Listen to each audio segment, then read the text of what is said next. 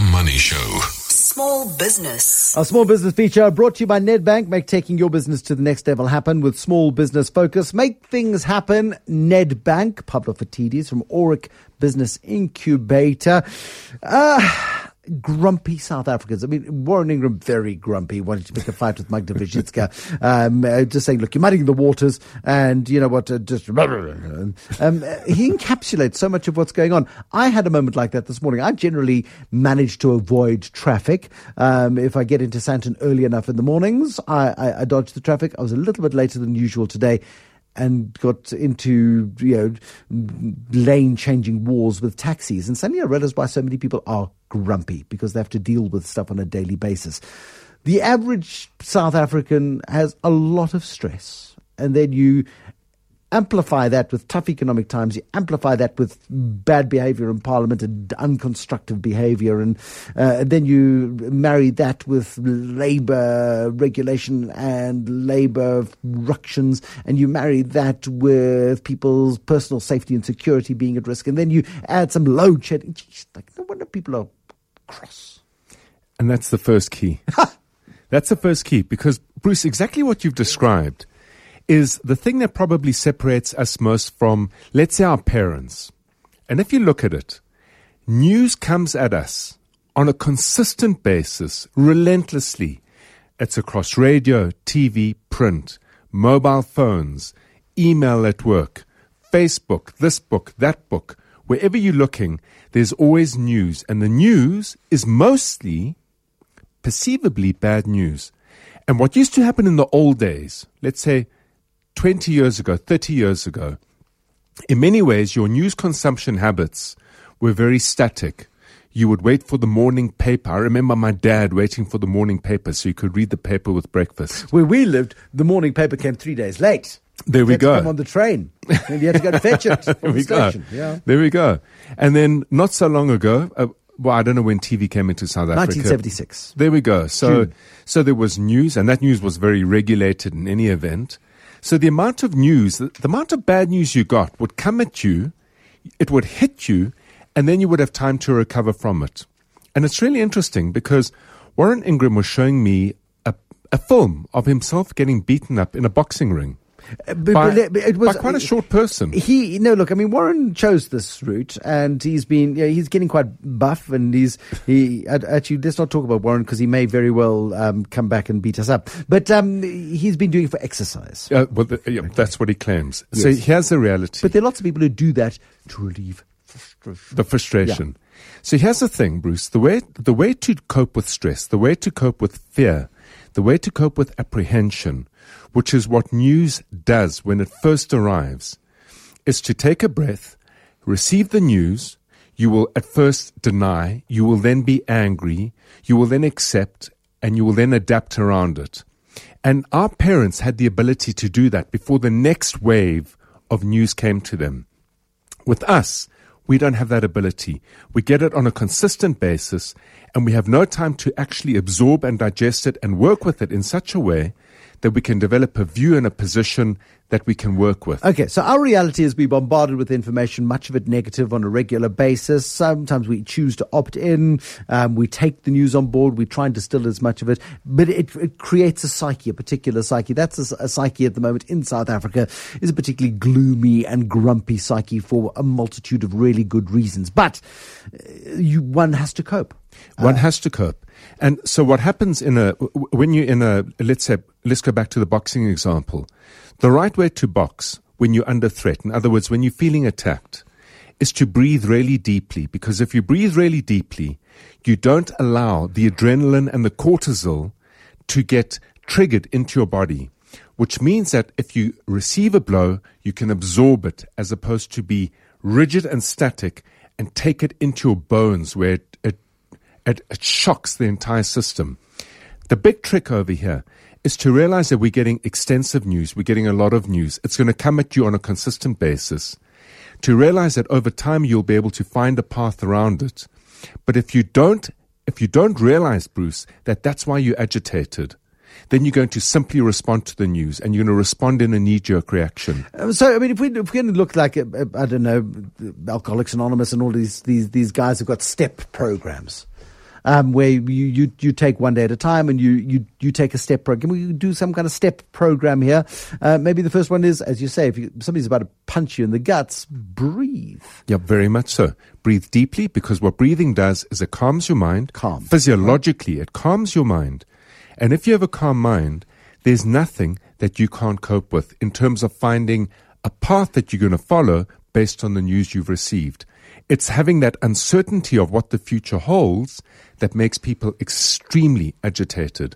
So the first thing that we've got to do as South Africans is be calm with the news that we get. And I'm not saying don't pay attention to it, but as a business person, as an entrepreneur, being tapped into the socio-political environment in this country is crucial to spot trend, to spot the gaps, to spot opportunities, and to safeguard your business. Okay, but you've also got to be able to see through noise and define the difference between what is real and what is just noise, and what is bluster and what is just something that, we would have forgotten about by this time next week, and what is actually fundamentally going to change the environment in which you operate. So you've got to look through the noise. Perhaps, I don't know, have a vision for what your business looks like regardless of the environment a year, 5, 10 years from now. Exactly right. So vision and thinking big in a vision is important. But it does a remarkable thing. If you have a vision for your business and that vision extends into an idea that's far bigger than you could ever possibly achieve, what it does is that it stretches your mind, it stretches your capabilities beyond your own personal psychology. If you don't have a big vision, you will find yourself being limited to your own domain of control in many ways. If you don't have a big vision, you're never going to be stretched beyond your capability. You're never going to be stretched beyond your appetite for something bigger. And when you are stretched, Bruce, it brings out the best in every single human being. It makes you more creative. It makes you more energetic. It makes you more passionate. All the elements that give meaning to work come from serving something bigger, way bigger than you. But if you have a vision that is unrealistic, then you don't have targets, because that's unattainable. So aren't you then left perpetually disappointed? No, because remember, a vision doesn't set targets. A vision sets an idea of what you want to achieve. A plan is where the targets come into play. I was chatting to Adrian Gore the other day at Discovery, and I said to him, you started this business 21 years ago as a one-man band. You went across town from Liberty to First Rand to the guys, they were then RMB, and said, I've got this idea about this health insurance thing, and they were, great, come. It took him 4 months to make his first hire, and a year or two before they actually sold any kind of product. But I said to him, so did you anticipate that it would be as big as this, doing deals in China, doing deals in the UK, doing deals in the United States, with the view of doing so much more around the world? He goes, not specifically, but we knew it'd be big. There was no constraint. Absolutely. On what it could become. And in many ways, if you think about it, the irony of what Adrian put forward people must have turned around, certainly at Liberty, they probably turned around and said, that's ridiculous. It's based on pure idealism. This vision you've got is idealistic. There's nothing practical about it. I think that a big vision needs to be idealistic. And idealism plays an important role. Look at the history in our country. If you look at people like Gandhi, if you look at people like Steve Biko, if you look at people like Nelson Mandela, they were all idealists, Bruce, before they were anything else. They believed that they could make the world a better place. If your vision is something that serves, and it serves on a great level, it's something that will energize you and keep you focused into perpetuity, irrespective of the news that comes at you. Pavlo Phitidis, Director and Chief Executive at Aurik Business Incubator. We've been fighting a lot in recent weeks, Pavlo and I. We've been disagreeing. We haven't had many sort of calm conversations because it's been about the kidpreneurs and the selection process, and we've been fighting a lot. So in that tradition, I'm going to pick a fight with Pavlo in just a couple of minutes' time, because I just look at it and I go, fine, so you calm and now you've got a vision. That doesn't help anybody, does it? Not by itself anyway. Regardless of what's happening in your environment and regardless of what's happening in the country, you've still got to grow your business. You've still got to perform. You've still got to develop. You've still got people who are dependent upon you. And just talking to Julian Roberts, the Chief Executive of Old Mutual this evening, 60,000 people within the Old Mutual network worldwide. That's a huge responsibility. Your small business may be 2 people. It's no less pressured because those people may very well be, and their dependents, dependent on your ability to run your business in a way that isn't distracted, that you don't get demoralized, you don't just shut up shop and move to Australia and beg on the street or whatever it is that happens there. So Pavlo's urging calm and he's urging vision, and that's all well and good. But if you're not going to do anything with your calmness and your vision, Pavlo Phitidis, you're kind of doomed. You're absolutely doomed, because you know where the truth lies. The truth lies in action. When you do things, when you actually do things, you learn, Bruce, what works and what doesn't work. And what works for you might not work for someone else, because every single person has their own independent individual psychology, and every single person has their own set of resources around them, whether those resources be people you know, whether it be financial resources or other capabilities that you've got. No one person is the same. So one of the best things to do, and this is where idealism and pragmatism need to be combined, you need to take this big vision and take very small steps, and take the steps repeatedly and quickly. Because if you're going to fail, which is an absolute certainty in anything you do, at least you'll be able to fail very quickly and move on to the next level of learning, or the next level of opportunity, or the next level of growth.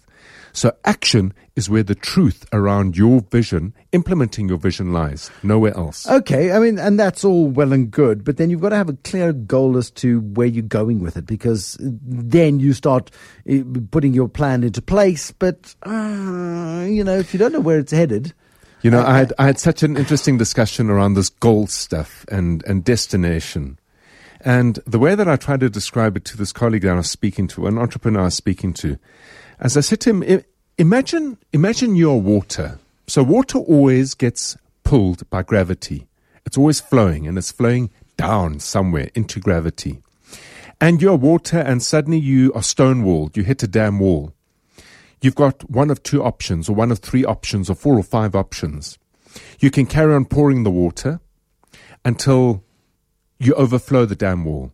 Or you can remember Coleraine Road about 1.5 years ago, that road in Johannesburg that just got washed away. Yeah, the pipes were too small and the pressure built up and the road burst. It burst it pushed it away. So you can go under it, you can go around it, you can go through it. Or you can do what a lot of people do. They hit the damn wall and they wait. They feel stone-walled. And Bruce, when I look at water waiting, all I see is water evaporating. So if your gravity is not strong enough to pull you either through that damn wall, around it, or to attract more water and call the water your effort. Yeah, okay. You will never ever get to the other side. That gravity is your destination. And to make a destination strong like that, you need to have a single purpose and a single... Okay, now your purpose and vision is fine, your destination's important, but how do you see the destination through the noise? Because for so many people, they get so distracted by the noise of the politics, the economy, the people running the country, the people, their competitors, whatever it might be, that there's a very fuzzy view of what the destination might be. How do you define a destination in the midst of uncertainty? Okay, but let's be very clear. A vision is one thing, a destination is the second thing. So in my view, a destination for every single entrepreneur is only one thing. It should only be one thing. Sell the business one day. No, build an asset of value. So you can sell it one day. So possibly you can sell it one day. Okay. Hopefully you'll be one of the successful ones that do. Yeah. And it's really no different to hopping onto a boat, let's say in Durban or Cape Town, setting sail, identifying a destination, let's say it's Hong Kong, and a mist appears, or winds appear, or a current appears. As long as that destination is crystal clear, the path you're going to choose to get there comes through many, many small steps or actions, the former point we spoke about. But to not move and yet have that destination is completely futile, because if that is the case, Bruce, or if you lose sight of that destination, you will find yourself out at sea with no more food, no more fuel, no more water. Are people in that space right now? Many people are. I met an entrepreneur quite recently who turned around and said, I decided to immigrate from South Africa 6 years ago, or 4 years ago it was, I beg your pardon. He said, we were doing about 37 million rand a year. Today, 4 years on, here I am. I've sent my family overseas. I'm still here, and the business is doing 22 million rand a year. And it's because I never moved. I never acted one way or the other. And that's why action is so fundamentally important. You cannot allow yourself to be dabbling, to be undecided, that destination needs to be clear, whether you want to stay or go, whether you want to build something that's sellable or something that's going to be a lifestyle business. The definition of asset of value that we have spoken about ad nauseum on this show is absolutely crucial because it gives you the flexibility to do either. There'll be people listening to us tonight, Pavlo, say, okay, Pavlo Phitidis, great theory, buddy. But in the real world of my business, I don't have time to sit and think about this nonsense. I'm too busy doing stuff. Get real. If you act without a destination, it's like sailing and sailing and sailing with no navigation to get you to a final destination. And Bruce, for all of us, time runs out, and more importantly, energy runs out. The number of entrepreneurs I work with in their very late 60s, early 70s, and moving into their 80s that are sitting on a boat that nobody wants to buy is shocking. Do you know that in South Africa there's a statistic that came out about 2 years ago? 94.6% of businesses started never get sold. And yet, if you think about it, the final destination for every single business is one of two things. It's either a sale or it's closure. And if you commit yourself to a business for a number of years, surely at some point in time, you want to make it a sale. It must be so depressing to be stuck in that position. It's very, very frustrating to witness. There we go. Pavlo Phitidis, you want to make one last point? I do. The last point is this, absolutely crucial. Work with what you've got, not what you need. Bruce, I'm convinced that when I meet entrepreneurs that say to me, I need this, I need that, I need bank finance, I need a premises, I need the right person here or the right person there. There is, and I can't give you any research or evidence behind this, but there's an unconscious psychological condition that says, I choose to not succeed. Work with what you've got, because with what you've got, you can make things happen. Pavlo Phitidis, Director and Chief Executive at Aurik Business Incubator this evening, our small business focus.